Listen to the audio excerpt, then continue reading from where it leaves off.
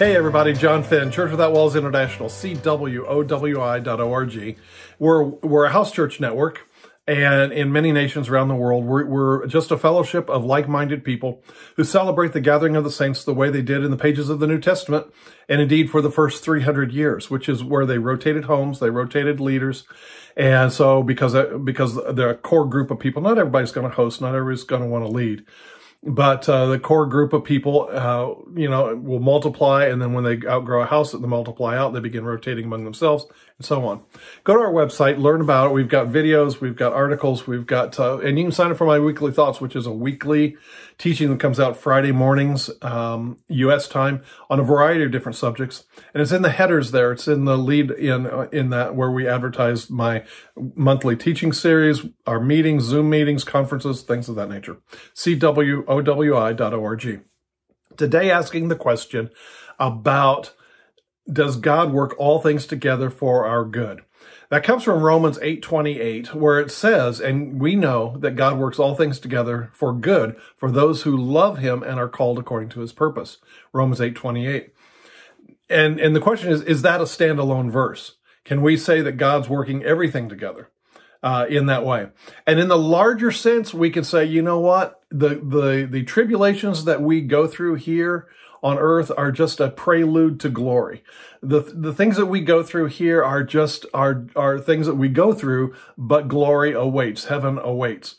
And so in that sense, we can say no matter what happens to us here, God's going to work it out, because in the end, in the final result, we're going to end up in heaven. But that's not how it's traditionally used, and how it is commonly used and how it's perceived has turned many people off to the things of the Lord. They've thought of God as a one who is takes pleasure in the torture and agony of human beings or something. Many an atheist or agnostic or just unbeliever has been victimized by, say, some tragedy in their life, a person taken before their time, a horrible diagnosis, perhaps an abuse or neglect or something they suffered as a child. And some well-meaning Christian will say to them, God works all things together for the good. And they will stop right there. And that person will hear God works all things together for good as blame. They will hear it as God taking credit for taking my mom, taking my spouse, taking my friend, a tragic accident that happened, the abuse I suffered when I was a child, fill in the blank. And because that well-meaning Christian is just saying, God works all things together for good. And so the person is rightly thinking, they have common sense. Why would I want to serve a God like that? Why would I look at the fact that God allowed this to happen and now he's going to work it for good? Why do you work both ends against the middle? Why cause an accident and then say, oh, I'm going to do it for your good? That's the kind of theology that goes to a cancer patient and says, well, God did this to you because he's trying to teach you something. It's like, no, that's all wrong. So what I'm addressing today is specifically that misuse of the verse of Romans 8:28 and that thinking that says, well, whatever happening, God is working out for his good. Yes, I understand in the big picture. I already talked about that. We're all going to end up in heaven who believe in the Lord. I got it. But how it's used in the practical is to blame God or link God to God allowed something in a perverted sense of pleasure or something, and then he's now going to work all things together because he wants to teach us something. Now, that understanding is nowhere in the New Testament. Jesus said in John 14:9, he said, if you've seen me, you've seen the Father. In James chapter 1 and verse 2, where it says to count it all joy when we fall into various trials and temptations and tribulations, James continues the thought in verse 13, and he says this. He says, now let no man say when he's tempted, tested, or tried that God's doing it to him. God's not tempted, tested, or tried with evil. Neither does he tempt, test, or try any man with evil. And then he goes on to say that man is drawn away of his own sinful desires and enticed. And then James continues in verses 16, 17, and 18 of James chapter 1. He says, don't err, my beloved brethren. Every good gift, every perfect gift comes down from the Father of lights, with whom there's no variableness, neither even shadow of turning, not even a hint of turning in his character. That's what James says about the Father, that he's a good Father God, that only good things come from him.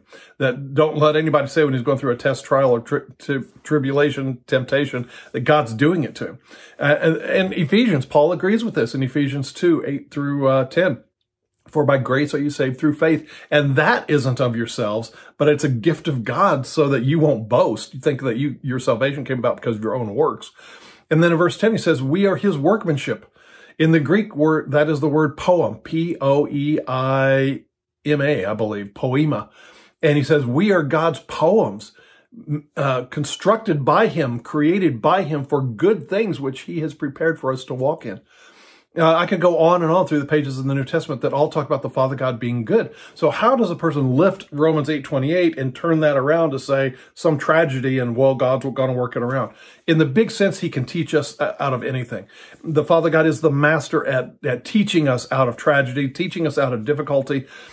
We get low, we get sick, we get down, we get whatever, and the Father God is there to teach us things, but he wasn't the cause of it. We live in a fallen world. We have bodies that aren't perfect. There are people around us that aren't perfect. So we have difficulties in life. It's part of we live in enemy territory. Peter said, well, 1 Peter 5:8, he said, our enemy, the adversary, walks around like a roaring lion looking for someone to devour. I mean, we live, in a fallen world, so things happen to us. It's not always the devil. Sometimes it's just human nature. It's genetics. It's the way we are. It's the way the earth is for now.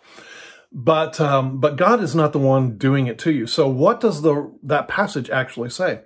Well, Romans chapter 8 is a chapter made wisely by the interpreters because, Paul didn't write in chapter and verse. He just wrote it as a letter.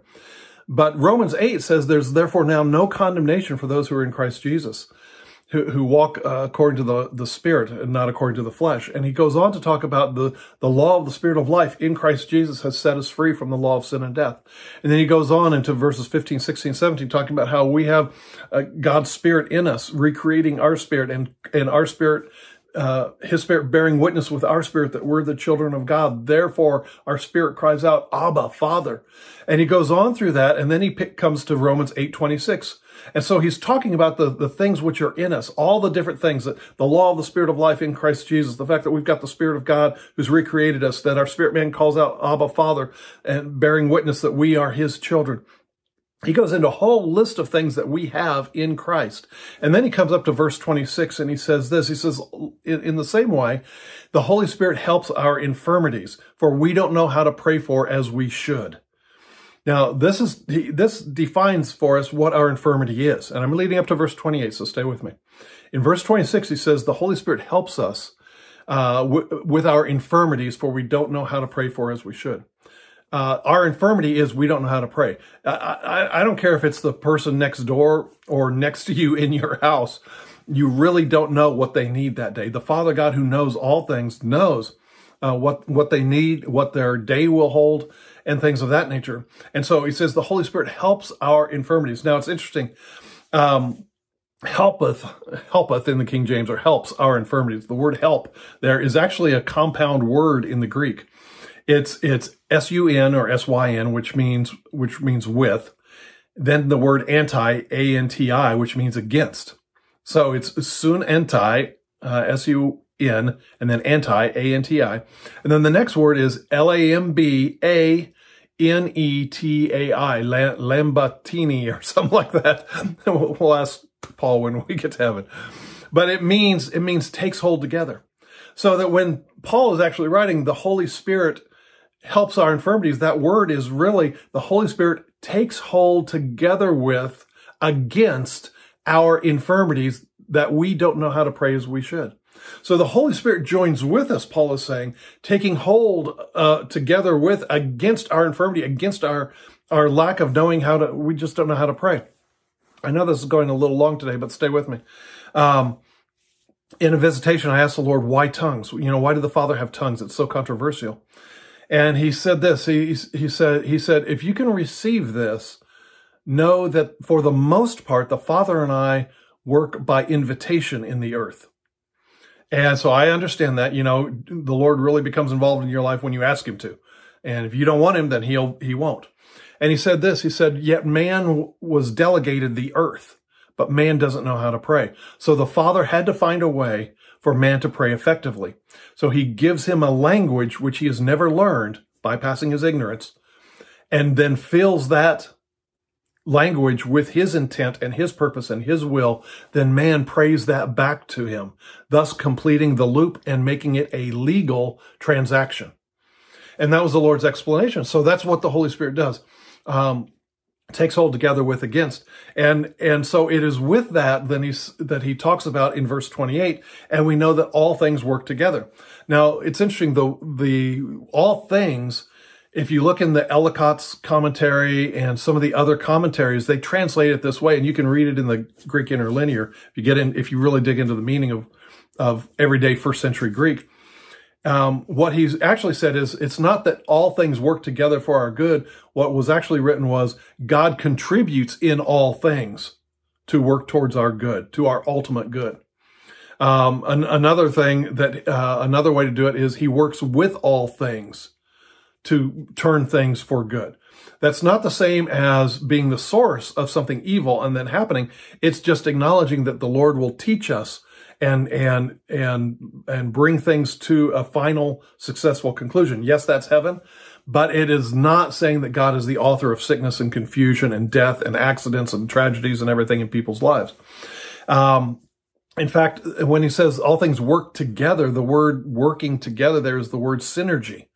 And synergy means a gathering of momentum. In other words, a momentum is a singular event. Let's say you tripped coming out of your house, and your momentum carried you forward, and you landed on your knees on the ground and scraped your knees. The momentum you carried you forward.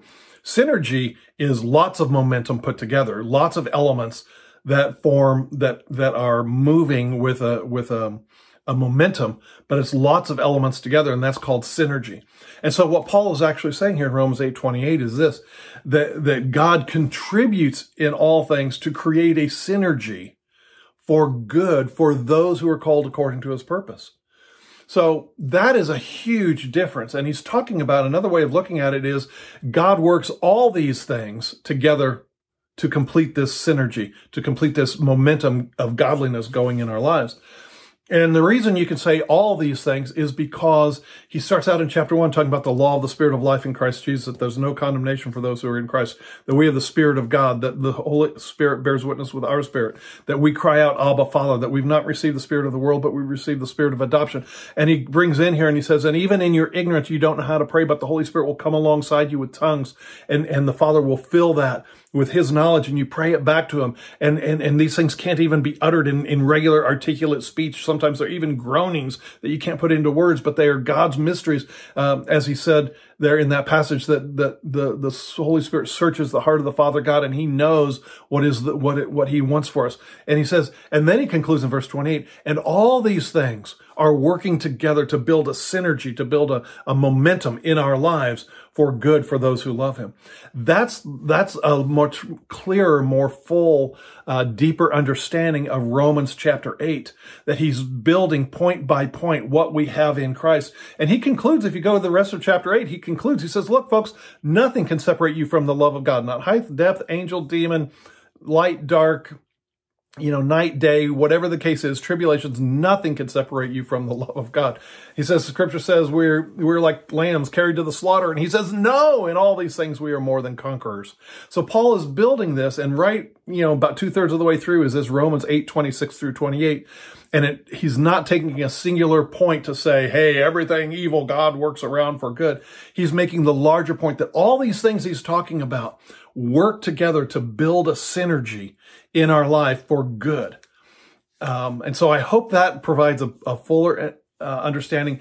You may think I'm splitting hairs here, but what I'm trying to do is separate out that we don't fall into the error of telling a person some tragedy happened to say, oh, God makes all things work together for good. Don't tell them. Deal with it in a real life, common sense, practical way, and minister to them and be there for them. In the larger sense, yes, we're going to heaven, but address the tragedy right there and know God did not do it to them. and things are allowed on this earth because it's a fallen world, and we make mistakes and we step out of his will, and some things happen just because it's a bad world. But don't get them into a position where they think God is doing it to him, because he's not. He's not perverted. He's a good father who gives good gifts. And when you see it in that perspective, then you understand there's a larger synergy of godliness at work, and all these factors of Romans chapter 8 working together for our ultimate good. As it says, God contributes in all things. He can teach us in all things. He's not the source of bad things, but he contributes to, and he can teach us all things. But I hope that's a fuller understanding, and you can discern the subtle differences there. But anyway, I've gone on long enough. Thank you. God bless. Bye-bye.